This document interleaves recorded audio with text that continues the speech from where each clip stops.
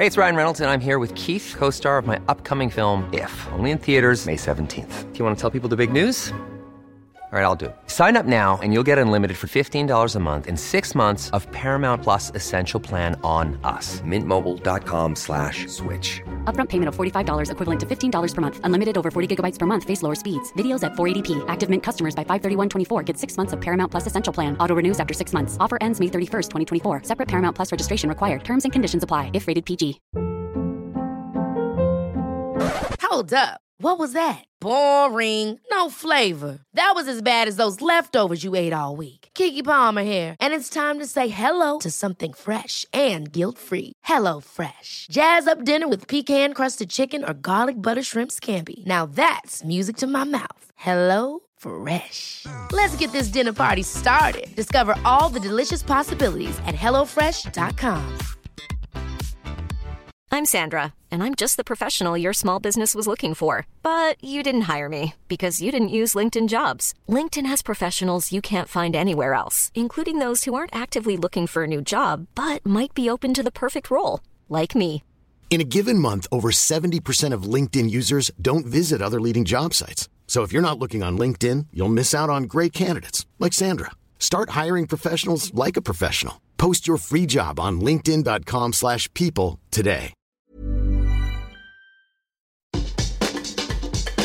Hello and welcome to Where to Go. I'm James Atkinson, Senior Brand Manager at DK Eyewitness. And I'm Lucy Richards, Senior Editor at DK Eyewitness. And welcome to Where to Go, where every fortnight we find out more about the world's favourite travel destinations from those people who know those places best. And today, we're doing a destination episode. I'm sorry, listener, if we keep messing with the format, but we think this is worth it. So we are doing a destination episode, and then we've got something a little bit special at the end, which we are looking forward to Very a lot. excited about, yeah.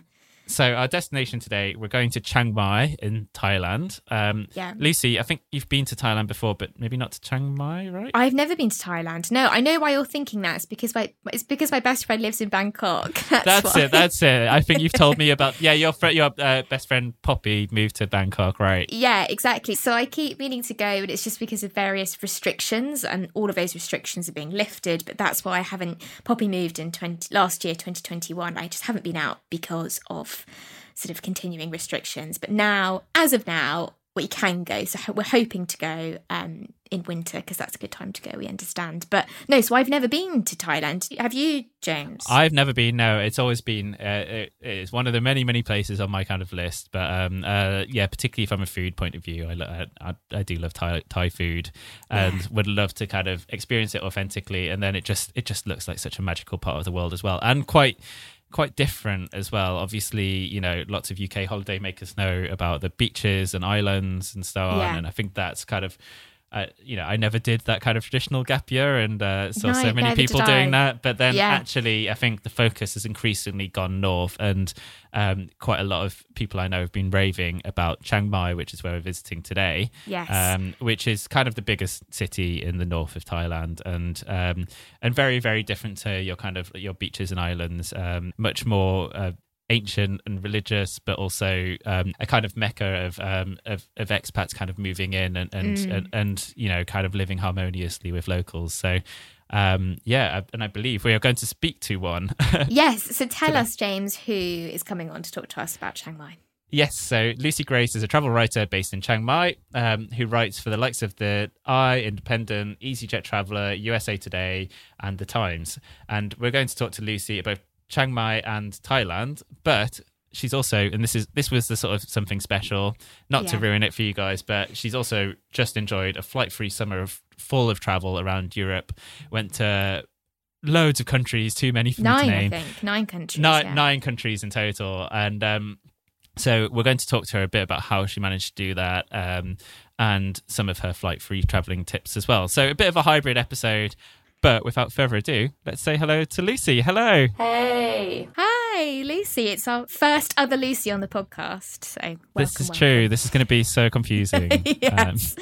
I have to say that really surprises me because in every single school, class and university, group. There was always 3 Lucys. So this Yes, you're right. Actually, at one point in DK Eyewitness, we did have 3 Lucys. Now we've got 2. Very, very confusing. But thank you so much for joining us. Hopefully it won't be too confusing for listeners with 2 Lucys. So in this episode, we're going to get to know Lucy and Thailand and hear the best things to do and local tips. And then we'll move on to hearing about her brilliant flight-free summer project. Just a quick note before we start today's episode. There was an issue with my audio in the sort of second, sort of middle chunk of the episode. So if you're hearing a little bit of difference, that's exactly why. Hopefully you don't hear too much difference.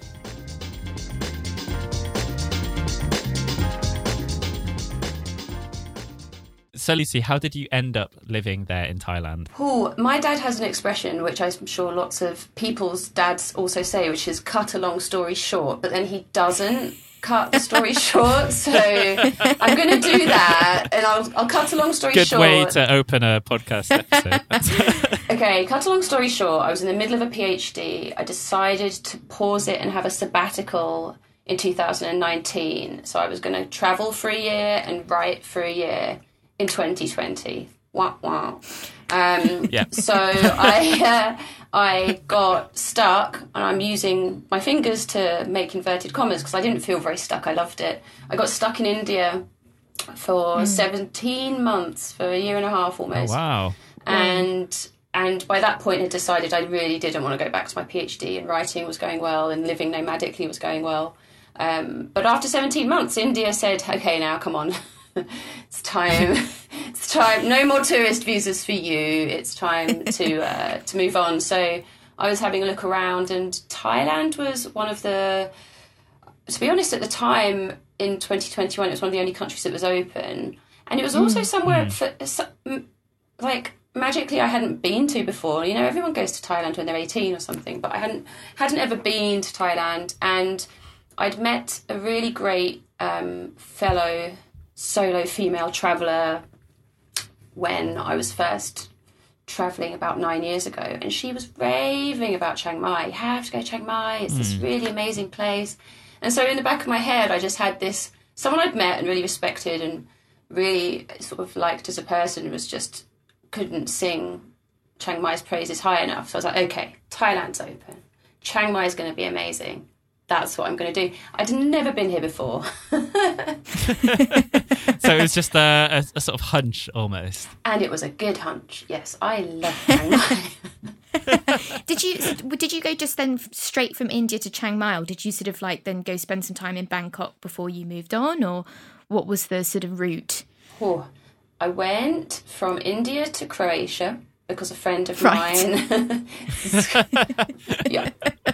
The story's getting longer. I went from India to Croatia because a friend of mine runs a hostel in Zagreb, and Croatia's not in the Schengen zone, so I could go into Croatia because at the time when I had to leave India was having that really nasty second wave in 2021, and I couldn't come back to the UK without paying for what was it, like travel lodge quarantine. So that's not very kind to travel. I think it's actually much what like travel lodge would have been a palace in comparison to that quarantine. So I couldn't come back to the UK. And I could go to Croatia. So I did that first, and then came back to the UK from Croatia because it was on the green list. Sorted out my Thailand visas. Said hello to my dad and grandmas who remembered me after 2 years, which was quite a miracle. And bless them, they're very old. They're like 90 and 91. And hello to Lucy's grandmas.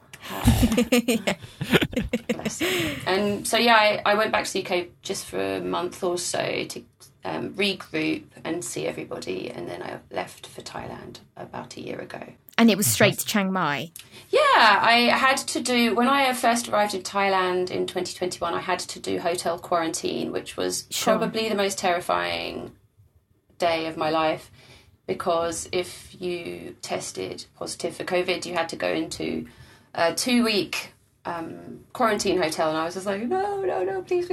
But it was fine. Yeah, I stayed in Bangkok for that, and then got the night train straight to Chiang Mai. So, yeah, straight here. Excellent.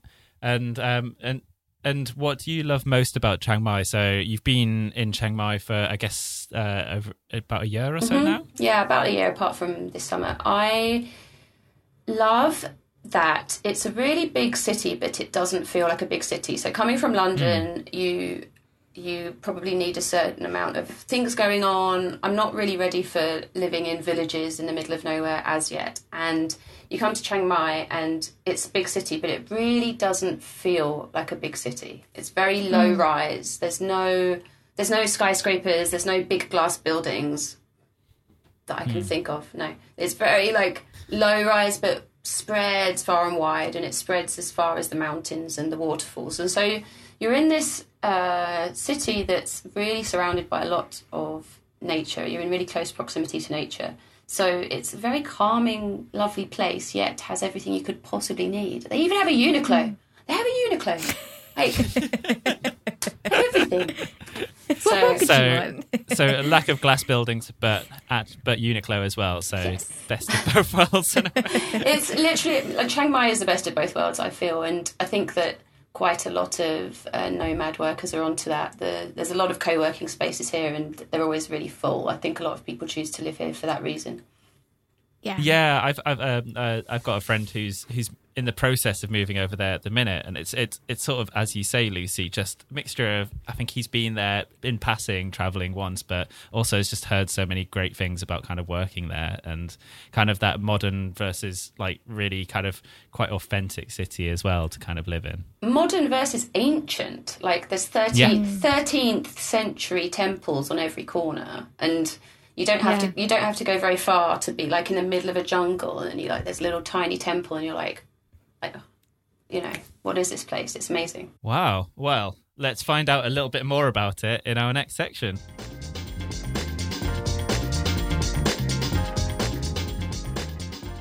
So Lucy, we're going to move on to the best things to do. So to kick things off, we're going to ask you to give us a quick fire tour of Chiang Mai. So we're going to name a few categories, and we're going to ask you then to reply with just one recommend. So are you ready? Yes. Great. Here we go. So your favourite thing to see? The temples. There's over 200. There's somewhere between 200 and 300 temples in Chiang Mai. I try and go to 1 or 2 a week so as not to get temple fatigue. But they are amazing, and I'm working on trying to get around as many of them as possible. So I highly recommend doing that. Is there one you keep coming back to? Not really, not as yet. There's a couple that are really, really old. There's one called Wat Yu Mong and another one, Wat Yat Yot, which I'm pronouncing completely incorrectly. But they're both 13th century, really old Lana Kingdom ones. And then there's another one I really love called Wat Pa Lat, which is... it's one of the ones I was saying to you. It kind of feels like it's in the forest, in the jungle, and I think it's only like 150 or so years old, but it's just the setting is amazing. It's really beautiful, kind of idyllic jungle setting. So yeah, I love that one a lot as well. But no, I'm trying to work my way around them, so I haven't been back to one again and again. Although I live quite close to Wat Pa Sing, which is lovely. Oh, great! That sounds lovely. And next, your favourite thing to drink. And this doesn't have to be alcoholic or anything. It can be whatever you want. My favourite thing to drink is Thai tea, and you can have it iced. You can have it iced or hot. And it's quite strong tea. I think it's black tea, but it's made with lots of lemon and lime and loads of honey. So... Oh, lovely. Yeah, I love it. It's really good. I have it hot or cold if it's a really hot day. So you've got to try the Thai tea, Thai lemon tea. Great. That sounds lovely. And then your favourite thing, importantly, your favourite thing to eat? My favourite thing to eat is a very typically northern Thai noodle soup called khao soi. And it's quite spicy, although you can ask them to make it less spicy. And it's readily available in just about every corner and every cafe you can find up here in Chiang Mai. Less so in the south of the country, but you can find khao soi across the whole of Thailand. Cool. And what makes it like kind of so special? You say it can be spicy or not. It can be spicy or not. It's really it really varies on where you have it, and also I tend to go and have it in vegan restaurants and vegetarian restaurants, so it's sort of piled with like tofu and mushrooms. But I think the regular khao soi has like slices of sort of sausage-esque meat on top. And the noodles are so great. They're really kind of like thick, flat egg noodles, big bowl of soup. You know, like a Studio Ghibli character consumes its soup like going everywhere. It's very messy. It's a very messy business eating khao soi. Never wear a white t-shirt eating khao soi. That's a good tip. Top tip. Absolutely. So your favourite sort of day activity when you're around Chiang Mai? There's lots of waterfalls really close by. So you can drive to a waterfall within like 15, 20 minutes. Sometimes there's one called Sticky Waterfall, which is the most popular. I'd start there. And then there's lots sort of hidden and tucked away that if you ask locals or if you sort of really zoom in on Google Maps, you'll see it's a really nice thing to do. That sounds lovely. Can you go swimming there and stuff? Yeah, most of them you can. I would recommend you keep your mouth closed and try not to accidentally swallow any water because, you know, it's... a friend of mine had a bad time, that's all I'm saying. Okay, but enough said. So maybe don't submerge your head in the pool, but you can get in the pool and stand under the waterfall. Yeah, excellent, lovely. Yeah, that sounds amazing. And then finally, the in our quickfire round, Lucy, your favourite museum or gallery?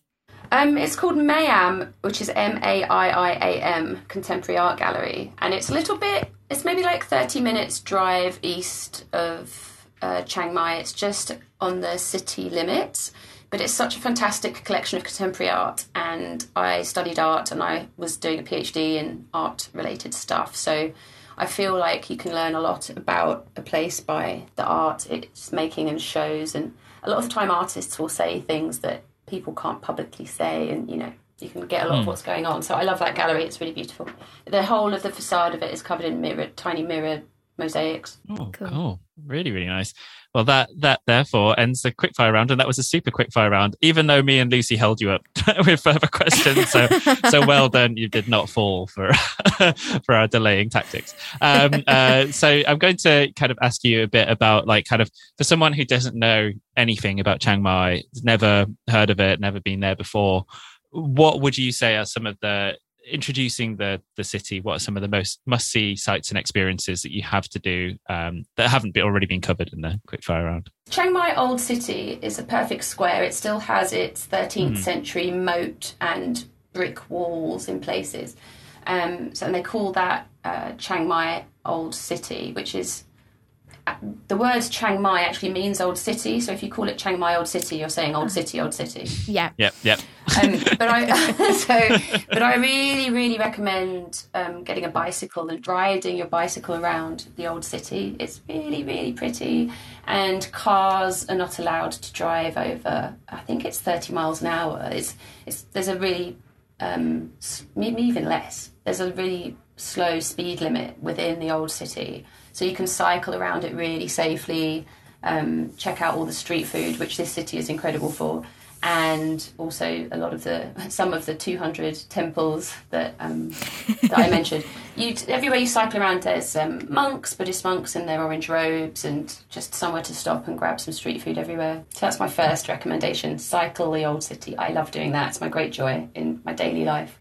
That's a great one. Great. We love a city you can cycle through. Definitely. And all hail street food. Sounds wonderful. Yeah, I wanted to ask you a bit more about that, actually, because, yeah, I think that's one of the few things I kind of know about Chiang Mai is, like, it's just a haven for kind of, like, quite authentic Thai food, unlike the metropolis that is Bangkok, where you kind of got everything all in one city. Chiang Mai is very, very Thai in terms of its food, right? I think in terms of its street food, it's very Thai, but there's a really big vegan food scene here as well. So first of all, you have the Thai, like they call them J restaurants, which I think is JAI, and on Buddha's birthday or on your own birthday, you don't eat meat if you're a meat eater. So it's your kind of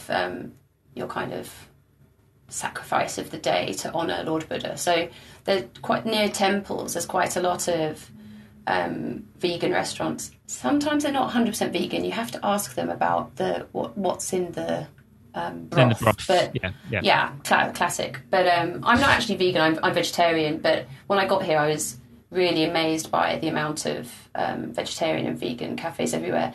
So off the back of that, I think there's a lot of locals who eat because there's so many temples. So a lot of people come here for Thai people come up here for pilgrimages. So there's a lot of people who eat in the vegetarian, vegan cafes. But then street food generally is very meaty and very cheap and very good. My friends who eat it tell me, like, you can just grab a quick Thai equivalent of kebab, which is just like lots of chicken on a stick, and it's like costs 50p and off you go. So there's a lot of amazing street food as well up here. I actually wrote an article about how Chiang Mai became so vegan, and a really lovely lady called Lisa who runs the Freebird Cafe, and she's been here for like 12 years. And she said she thinks that more and more vegan restaurants have opened up. First of all, because so many of the nomadic workers who are here want that. Yeah. And then it's sort of slowly becoming a bit more fashionable amongst Thai people as well. Like there was a vegan market about 2 weeks ago here. So like it's not just like the foreign folks who come and eat all the vegan food. It's sort of catching on.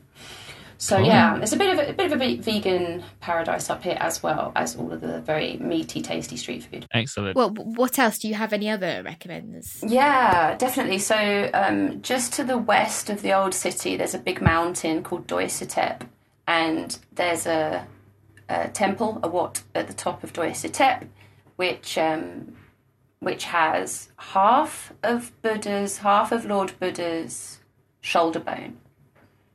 Oh. And you can hike up there. So there's a hike called the Monk's Trail, which you do from sort of sea level down here. And there's a couple of temples along the way. And then when you get to the top, up to the view back down over the city is really incredible. If you don't want to hike it, you can get one of the songkhaos, which are like red minivans. They're like open backed minivans, and you just pay 40 baht, which is about £1, and they'll drive you up to the top. You can flag them down anywhere in the city if you've given up on cycling or walking, and tell them the nearest temple you want to go to, and they'll take you there for like £1, basically. Cool. So is that not a little bit terrifying, going up a mountain with an open backed van? Yeah, you have to really hold on to the rails. Which might be worth it in itself. That's a bit blood pumping. Yeah, I went on holiday to an island called Koh Chang, which is very hilly. It's very very up and down, and I had a really big suitcase with me, and I was at the very back near the open back, so I was just like holding on to my suitcase, holding on to the rail, being like, oh no, we were all going to fall out at the back. but you don't. It's fine. Yeah, you've lived to tell the tale. So, that's cool. That sounds like an amazing hike. And anything final on Chiang Mai as well? My final favourite thing is the Sunday night market, the Sunday walking market. It goes across the width of the old city from Wat Phra Sing right across to the Taipei Gate. And it's lovely, even if you're not shopping. There's just lots of food stalls out. There's places to stop and have a foot massage. There's places to look at some of the lovely local artwork and craft and things that are made. But generally it's for shopping. But friends and I, we walk along it anyway just to grab a iced tea and see what's about. It's nice. Yeah. Fantastic. Yeah. Awesome. Sounds lovely. And then any sort of like final hidden gems, Lucy? Anything that sort of listeners might not have heard of? Well, they were willing to share. Yes. My friends will tell me off for telling everybody. There's lots of natural hot springs up here because it's really mountainous. So you can go out to Chiang Dao or up to Pai, and if you enjoy hot springs, if that's the thing you enjoy, which is something I enjoy. But there's also a swimming pool and onsen called Lupa, and it's really great. They have like a hot onsen and then a cold bath and a swimming pool, and I love it. Lupa's the local tip, but everyone will tell me off. Don't tell everyone, just, Listeners, keep it to yourselves. I still want my sunbed in Lupa, okay, so don't all come at the same time, but it's great. It's a really, really good tip. Cool. Okay. And before we get on to talk about your flight-free travel project, and just final thing on sort of Thailand and Chiang Mai, you've obviously been there for a year. How have you seen that? How has Thailand and Chiang Mai changed during that time? When I got here a year ago, it was really quiet still because of the entry restrictions in 2021. I think a lot of people were put off, like certainly family groups wouldn't have been coming in. So it was really quiet, and people said to me, like, oh, you should have seen Chiang Mai a few years ago. It was a party. It was so alive.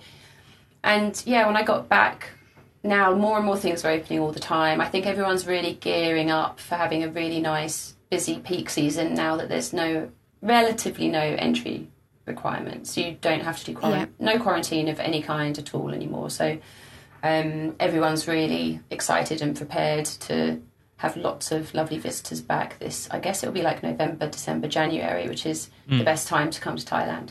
It's currently rainy season, so September might be for the brave. So you mentioned about the coming months being some of the best times to visit Thailand. Were there any upcoming event highlights that people should be looking out for as well? Yeah. So I believe, and I think most people who work in Thai tourism would tell you the best time to come is November, December, January, for most parts of the country, weather-wise. But also mid-November is Loi Krathong, which is the Thai Festival of Lights.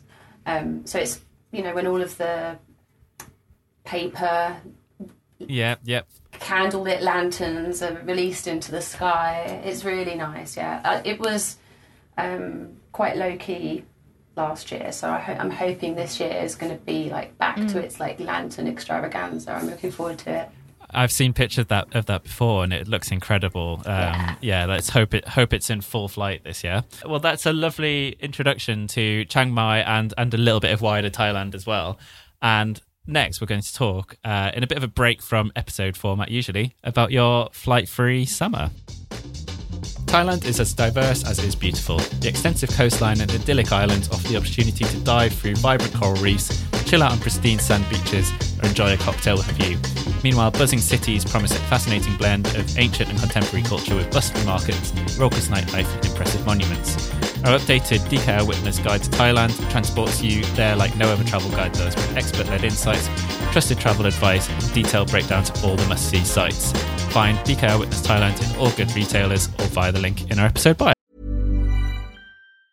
When you're ready to pop the question, the last thing you want to do is second-guess the ring. At BlueNile.com, you can design a one-of-a-kind ring with the ease and convenience of shopping online. Choose your diamond and setting. When you find the one, you'll get it delivered right to your door. Go to BlueNile.com and use promo code LISTEN to get $50 off your purchase of $500 or more. That's code LISTEN at BlueNile.com for $50 off your purchase.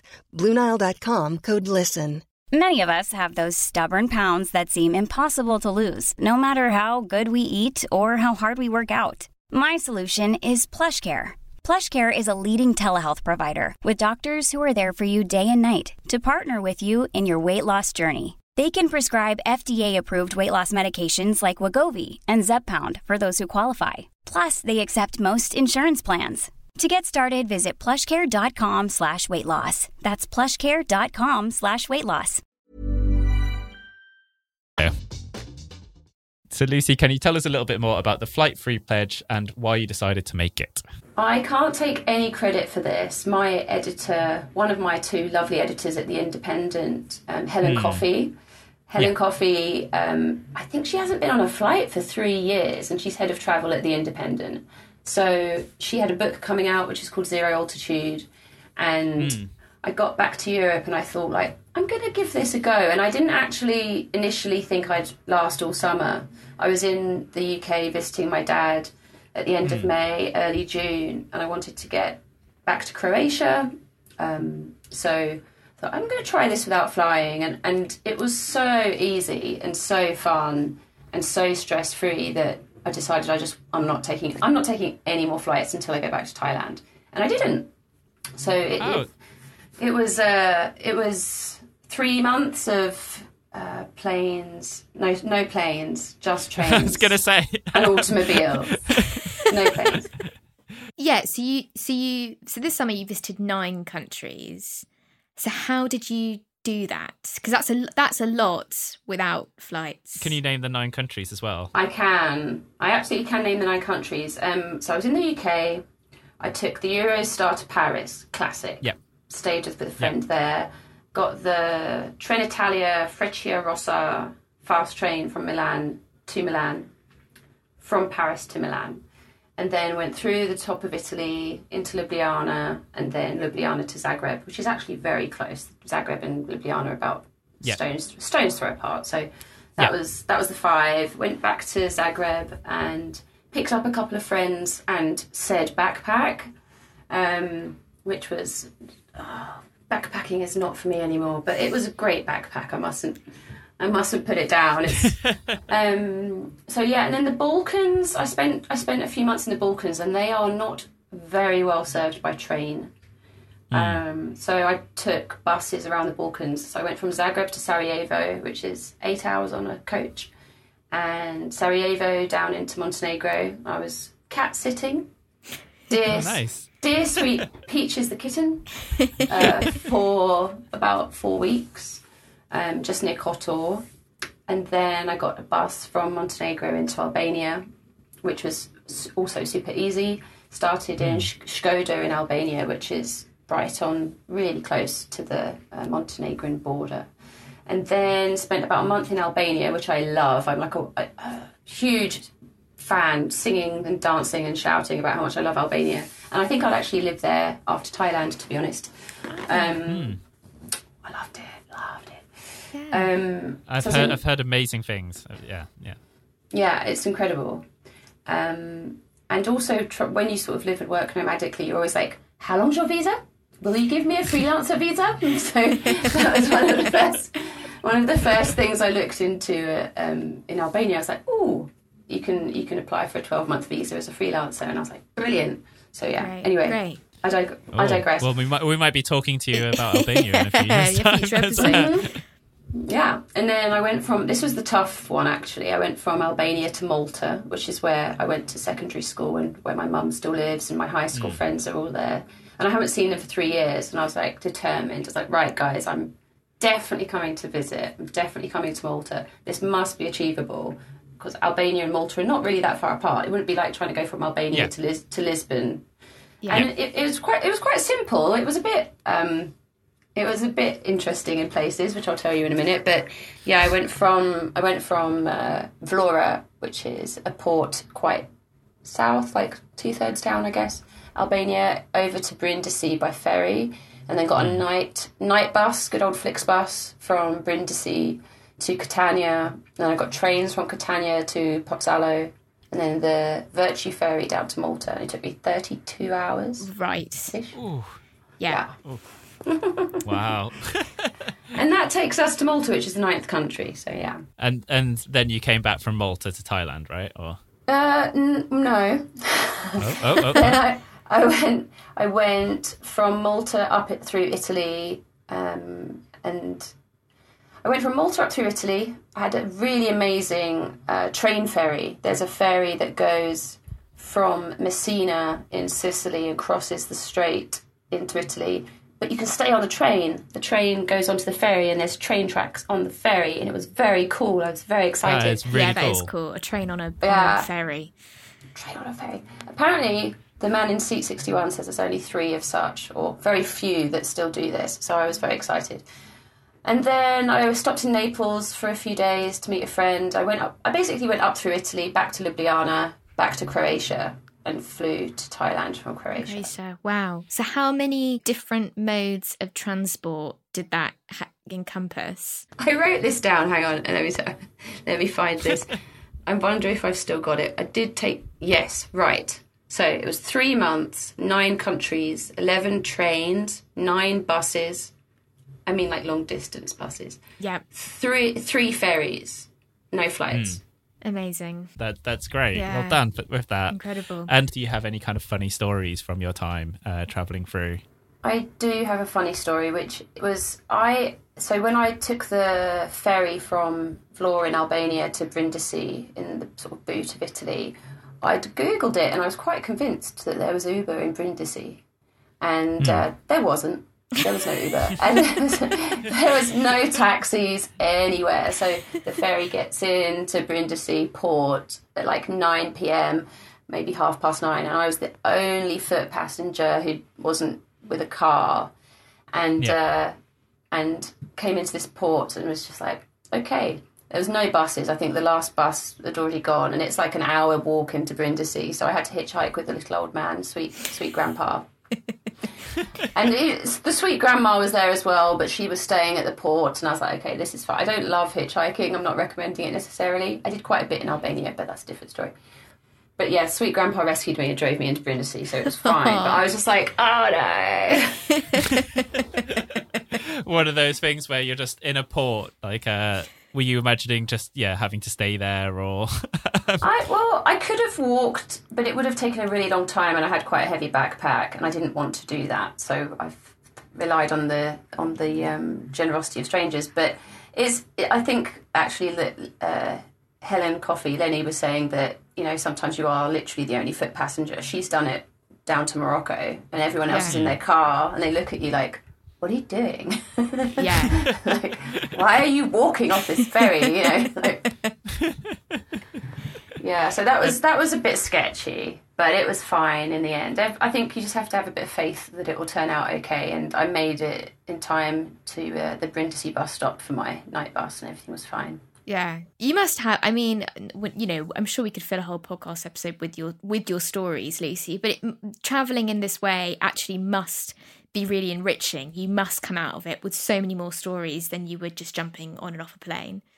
I really feel like you get a sense of distance, and you get a perspective on where you've arrived, and going from like Malta's really hot and quite dusty and almost North African in its geography. It's next to Algeria, and then 2 days later you're in Slovenia, and you really see like the geography change and the land change, and it's getting greener and less humid until then you're basically in the Alps in Slovenia. Like, oh, okay, and I really enjoy that. I think it feels like a more natural way of travelling, to be honest.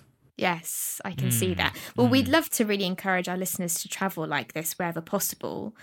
What tips do you have now that you are a seasoned flight-free traveller? I do understand, first of all, that it's not possible for everyone. I work remotely, and so I have time, and I can work often on trains, and I can work in sort of waiting rooms, and it's fine. So, but if you can spare an extra day, I would say just look into it first of all, because you'd be surprised. You might think, it'll take me ages to get there by train, but you can get to Italy by train very quickly from the UK, and I sort of feel like it's stress-free, and by the time you spend 3 hours in an airport, just jump on a train, So I'd say my first piece of advice is, if you're tempted, look into it, because actually if you take out the time to get to the airport, the time waiting in the airport, it probably won't take you much longer. Especially once you're on mainland Europe, or once you're sort of in the Balkans, or whatever part you're in. A lot of the time it doesn't take much longer. That's the first thing. And secondly, my other main tip, get a window seat if you can. Try and pre-book your seat on the bus or the train. Get a window seat so you can, as I was just saying, really look outside and see what's going on, and see how the landscape's changing, and sort of really absorb it and soak it in, because that's a really enjoyable part of the whole experience. And make sure you have headphones, because if you don't have headphones and there's a really loud bus driver playing loud bangers that you don't want to listen to for 8 hours, you'll be sad. Yeah. That sounds like a traumatic experience. That's but yeah, there's two sites. There's 3 sites I'd also recommend. There's Bus Ticket for Me, which serves the Balkans, and you can find all of the different local Balkan bus companies. They're not covered by Flixbus or any of the other big companies, so it's just Bus Ticket for Me. And then there's one in Albania called Giraffe, which is Gjaffe. And so they list all of the buses, local buses and coaches, so it's quite easy. And then, of course, Rome to Rio, although they're not flawless, but generally Rome to Rio have good ideas on how to get from A to B. Great. Fantastic. I mean, that's super, super useful. And I saw that, well, obviously, you've just returned to Chiang Mai. I saw that you took the train there from Bangkok. Is Flight Free Asia on the cards for you next? Yes. I've just been looking into how to get to visit my friend who lives in Malaysia. She lives in Johor in Malaysia. And I've worked it out that I can get the night train, because you can get between Bangkok and Chiang Mai really easily by train. It stops at lots of stops. It's not fast. It's quite like a shaky 90s train. However, you can either do it by night or take it all day. So this time I came up all day to watch what was going on outside, which is like really lovely because you're like rice paddies and then you're on mountains and you're like, okay, I'm nearly home, there's mountains. But the night train is really, really great. It's a little bit bumpy. You don't get the best sleep, but I love it. So I'm probably get the night train back to Bangkok, and then there's a night train from Bangkok into the north of Malaysia, and then there's a daytime train that takes you down to Kuala Lumpur. So basically, I could get to Kuala Lumpur from Chiang Mai in like 2 nights. Yeah. Really? Yeah. 2 days. Wow. Yeah. Amazing. That is quite a lot of distance. It is, isn't it? Yeah. But just nap, watch a bit of something on your iPad, and then you're there in Kuala Lumpur. Yeah. So I'm going to try that. Hopefully end of October. I'd like to. She's a teacher, so she'll have half term then. So yeah, sort of looking into that. Brilliant. Fantastic. Well, we'll make sure to follow your journeys, and likewise, thank you so much for some of your recommendations too. I know it's something that we, as a sort of team at DK, want to try and do more often, is travel as flight free as possible.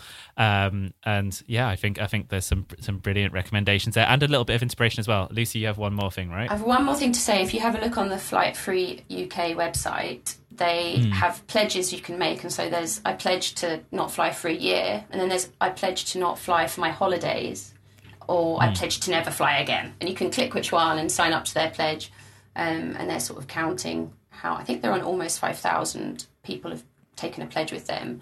So if you just want to click holidays, if it's not possible for work, or they've got a few different options.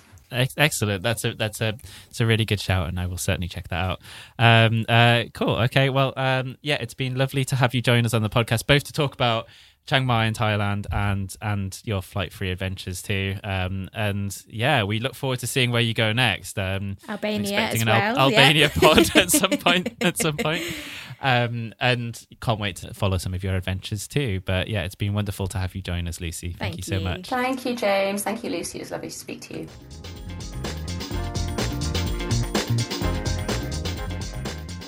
So a huge thank you to Lucy. That was I really enjoyed the hybrid episode. I really enjoyed that format. I enjoyed it too.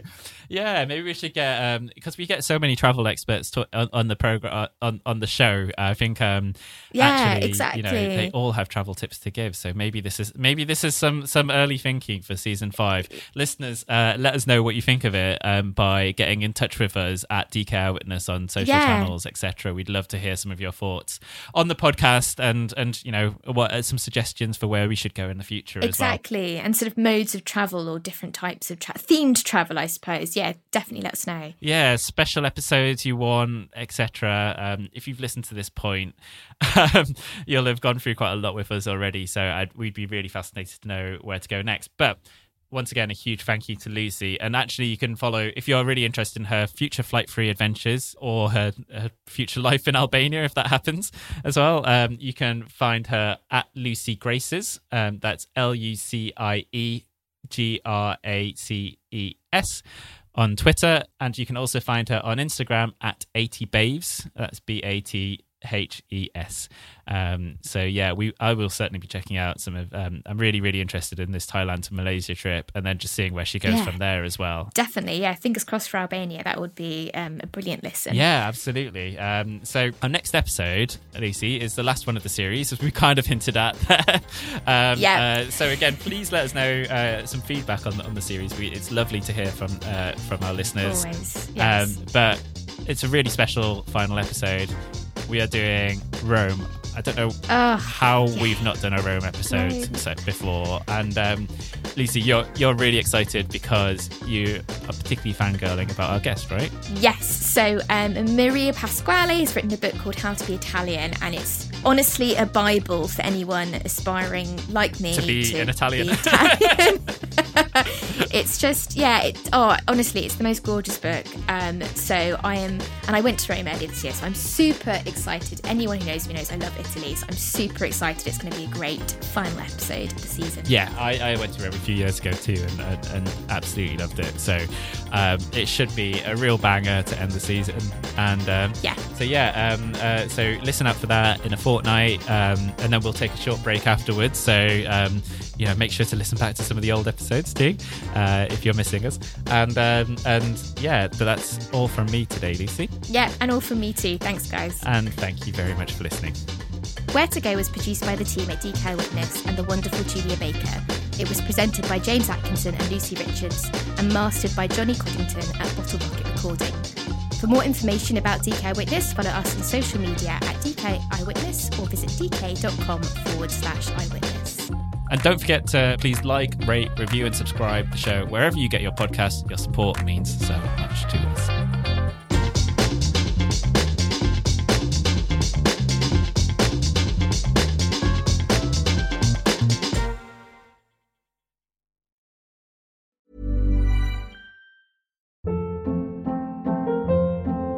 Hold up. What was that? Boring. No flavor. That was as bad as those leftovers you ate all week. Keke Palmer here. And it's time to say hello to something fresh and guilt-free. Hello Fresh. Jazz up dinner with pecan-crusted chicken or garlic butter shrimp scampi. Now that's music to my mouth. Hello Fresh. Let's get this dinner party started. Discover all the delicious possibilities at HelloFresh.com.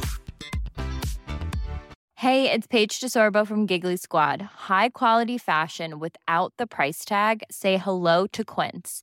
I'm snagging high-end essentials like cozy cashmere sweaters, sleek leather jackets, fine jewelry, and so much more. With Quince being 50 to 80% less than similar brands. And they partner with factories that prioritize safe, ethical, and responsible manufacturing. I love that. Luxury quality within reach. Go to quince.com/style to get free shipping and 365-day returns on your next order. Quince.com/style. Mom deserves the best, and there's no better place to shop for Mother's Day than Whole Foods Market. They're your destination for unbeatable savings, from premium gifts to show-stopping flowers and irresistible desserts. Start by saving 33% with Prime on all body care and candles. Then get a 15-stem bunch of tulips for just $9.99 each with Prime. Round out Mom's menu with festive rosé, irresistible berry chantilly cake, and more special treats. Come celebrate Mother's Day at Whole Foods Market.